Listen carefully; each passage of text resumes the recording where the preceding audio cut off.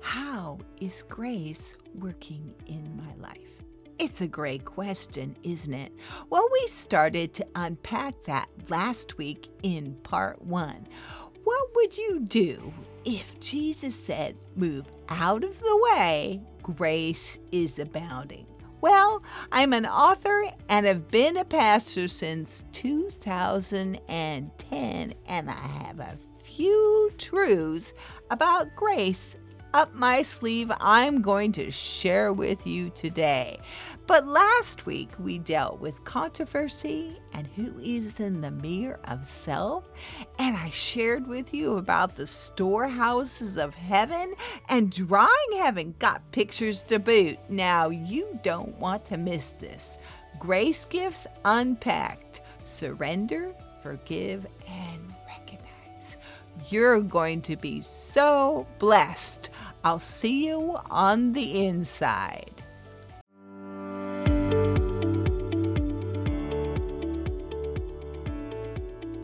Hello from the Pacific Northwest. This is Kristen from KristenWommack.com, and you're listening to Intentional Now podcast. Answer me this. How does a Baptist farm girl from Oregon stumble upon the mystical nature of Christ? The love of God. If you're like me, Jesus has redefined what you used to say yes to. Join me and my guest on a mystical journey, but before we talk about the spiritual woo-woo, you need to know I am totally sold out to Jesus. It's amazing what the love of God reveals.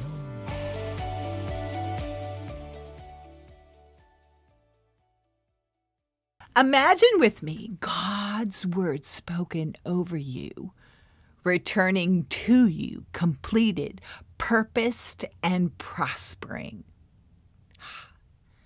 We're ready now. We're ready. Let's get to our 3 gifts of grace. And remember what Jesus said to me. Move out of the way, Kristen. Grace is abounding. My first gift. Surrender. When God said to me, move out of the way, I heard it like this.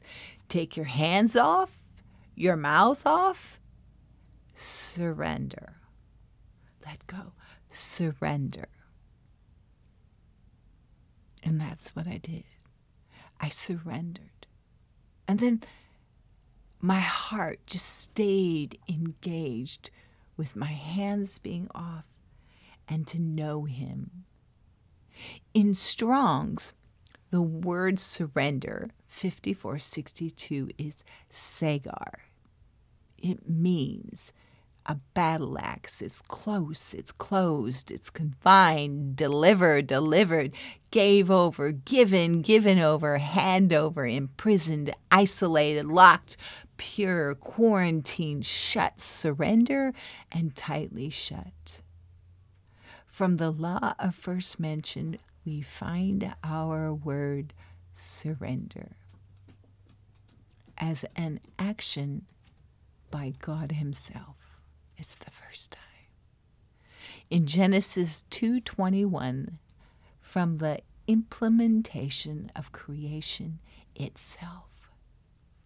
So the Lord God caused the man to fall into a deep sleep, and while he slept, he took one of the man's ribs and he closed up the area with flesh. Our word surrender is closed up. God closed up the area with flesh. God closed up what he had done, what he had imparted, planted, sown, and created in purity. So it kind of gave me a different pitch to it when God says, Kristen, move out of the way so I can close up flesh.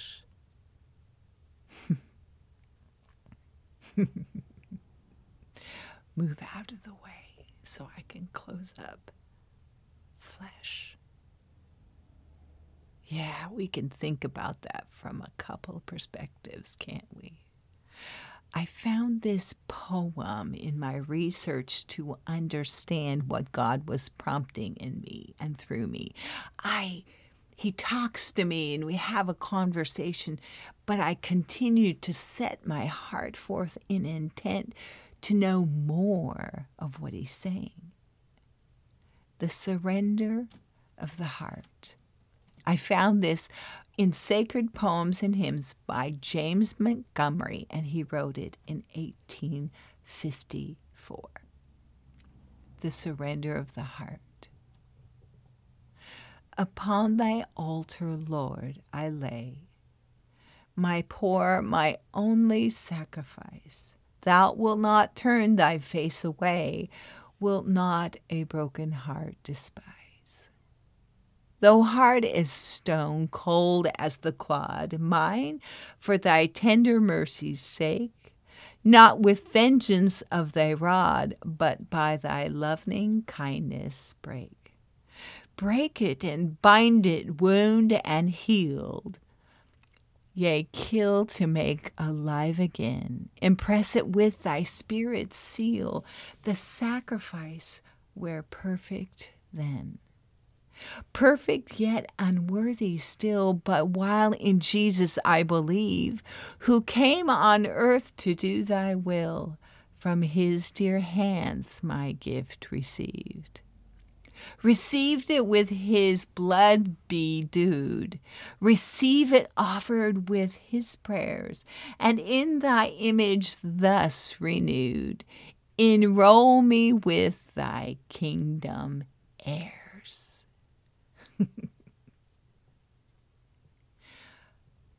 It's a Salah moment right here. Pause and think about that. Enroll me with thy kingdom's heirs. Let's get to our next gift. Forgive. At this point of my conversation with the Lord, I came front and center with forgiving myself. It's impossible to take your will off of a situation without first forgiving yourself. And I would suggest that most of my listeners are walking in a mature relationship with the Lordship of Christ in your life. Amen? Forgiveness is a commandment we adapt because of his love for us. We choose daily to make it a lifestyle. It's right there for you and I. Amen. For me, my biggest struggle is myself, forgiving myself, which brings to mind a checklist. Yeah. What does that look like? How do I deal with that? So I wrote down a checklist of things that I struggle to implement without Holy Spirit prompting me. Love yourself, and especially like yourself. Yes, like yourself. Number 2. Enjoy yourself and plan activities that fill your joy tank. Part of enjoying who you are, who I am, is cultivating the delight of being by yourself. I enjoy being by myself. Of course, I love people, but there's something about being by yourself and laughing at yourself, right? Number 3, live in the present moment. We each have the power in every moment of every day to make it a pinch me moment if we will just stop and choose to smell the roses of gratitude. That's what Holy Spirit is reminding me to stop and smell the roses right now in this present moment. Being your worst critic. Yep, I got both hands up now. So let me explain what I'm looking down my nose at here when I say I'm being my worst critic. It's not a spirit of perfectionism. It's more of the expectations I put on myself that partner with the spirit of judgment. I put those on myself. So 5, within those expectations, I condemn myself for not trying harder. But how many times, I just have to remind myself, how many times Jesus has told each one of us how pleased and proud he is of us. He shows us the beginning point of the gospel in our life and all the lines in the sand that we have crossed over. The growth that we've accomplished in our generation, right? Oh, he reminds us of those things. Yes, forgiving myself. And a great way for us to sum up forgiveness in 2 Corinthians 5. As a human person, Jesus felt the agony of mankind on the cross when he echoed Psalms 22. My God, why have you forsaken me? Why are you so far from helping me from the words of my groaning? We've all looked this in the face. Why are you so far from helping me from the words of my groaning? But then Jesus wraps around in verse 24, and like David declared triumphantly, has he not despised and abhorred the affliction of the afflicted? He has not hid his face from him. Those words, they signify that there is no possible calculation that can outweigh the extremity of God's act of reconciliation. There is no distraction, no distance in God's act of reconciliation. The voice of God that he has in Christ, he has now in us, in you and I. That same voice of God that was in Christ is now in us. We are God's ambassadors. Our lives exhibit the urgency of God to persuade everyone to realize the reconciliation of their redeemed identity.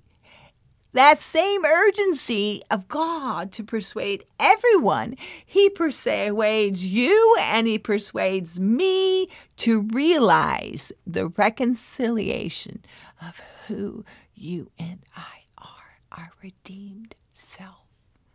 Colossians 2:9. The voice God has in Christ, he has in us now.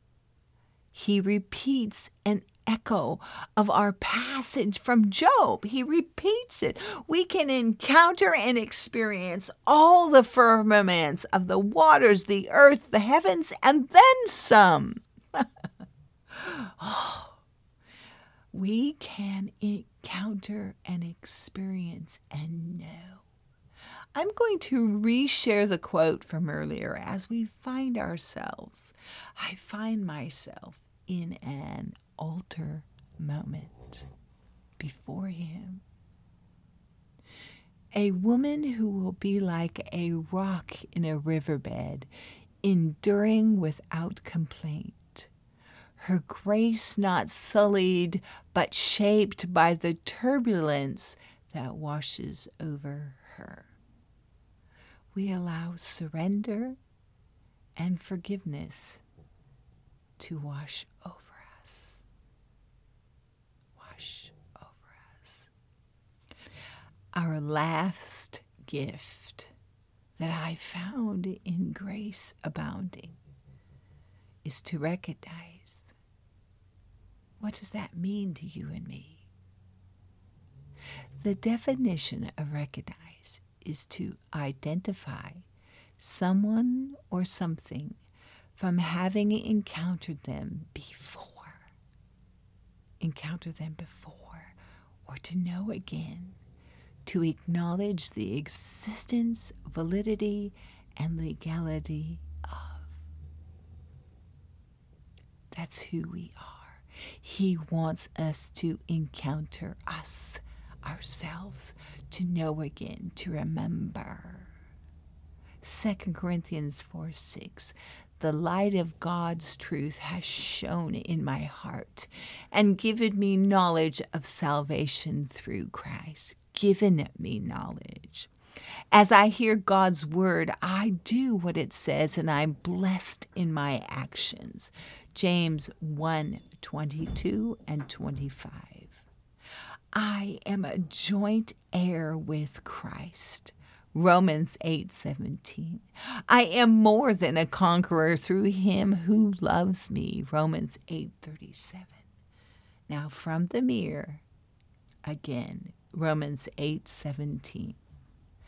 The fact that we are God's offspring certainly also means that we are equal heirs of God. Not only is God our portion, but we are his. We are co-heirs in Christ. So whatever we may suffer at any time could never separate us from our inclusion in his suffering. Thus, every reminder of this mystery also reinforces the fact that we have been made equal participants in the glory of his resurrection. I choose to daily recognize that I have been made an equal participant in the glory of his resurrection. Highlight that word, made. That's past tense. Grace, that's past tense. Grace has already abounded in our life. Amen. In summary, God has called us to remember his covenant, remember being in him before the foundations of the world were framed. In him, our oneness is and always has been eternal. We invite him to show us and refresh us anew the memory that we have in him. I started our conversation today with this story. I was in the bathroom this morning getting ready for my day.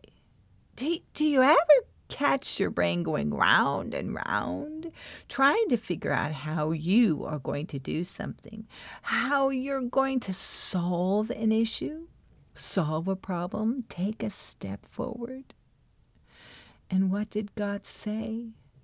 Move out of the way. Grace is abounding. God is so awesome. Daily, we recognize that we have been made equal participants in the glory of his resurrection. Highlight the word made. That's past tense. Made. That's what grace has done. And remember in part 1 when it said there is absolutely nothing we have to do to trigger God in action. He is in action on our behalf today, yesterday, and forever. We just celebrate that our oneness, you and me, is eternal. Holy Spirit, thank you for teaching us and showing us how to remember. I bless you. Thank you so much for spending this time with me. I encourage you, go check out the show notes, check out the drawing heaven, the pictures that I have of the storehouses of heaven. The Yesod, it is so good. Yay. Thank you again so much. I love looking forward to hanging out with you every week. I will see you again next week. Bye now.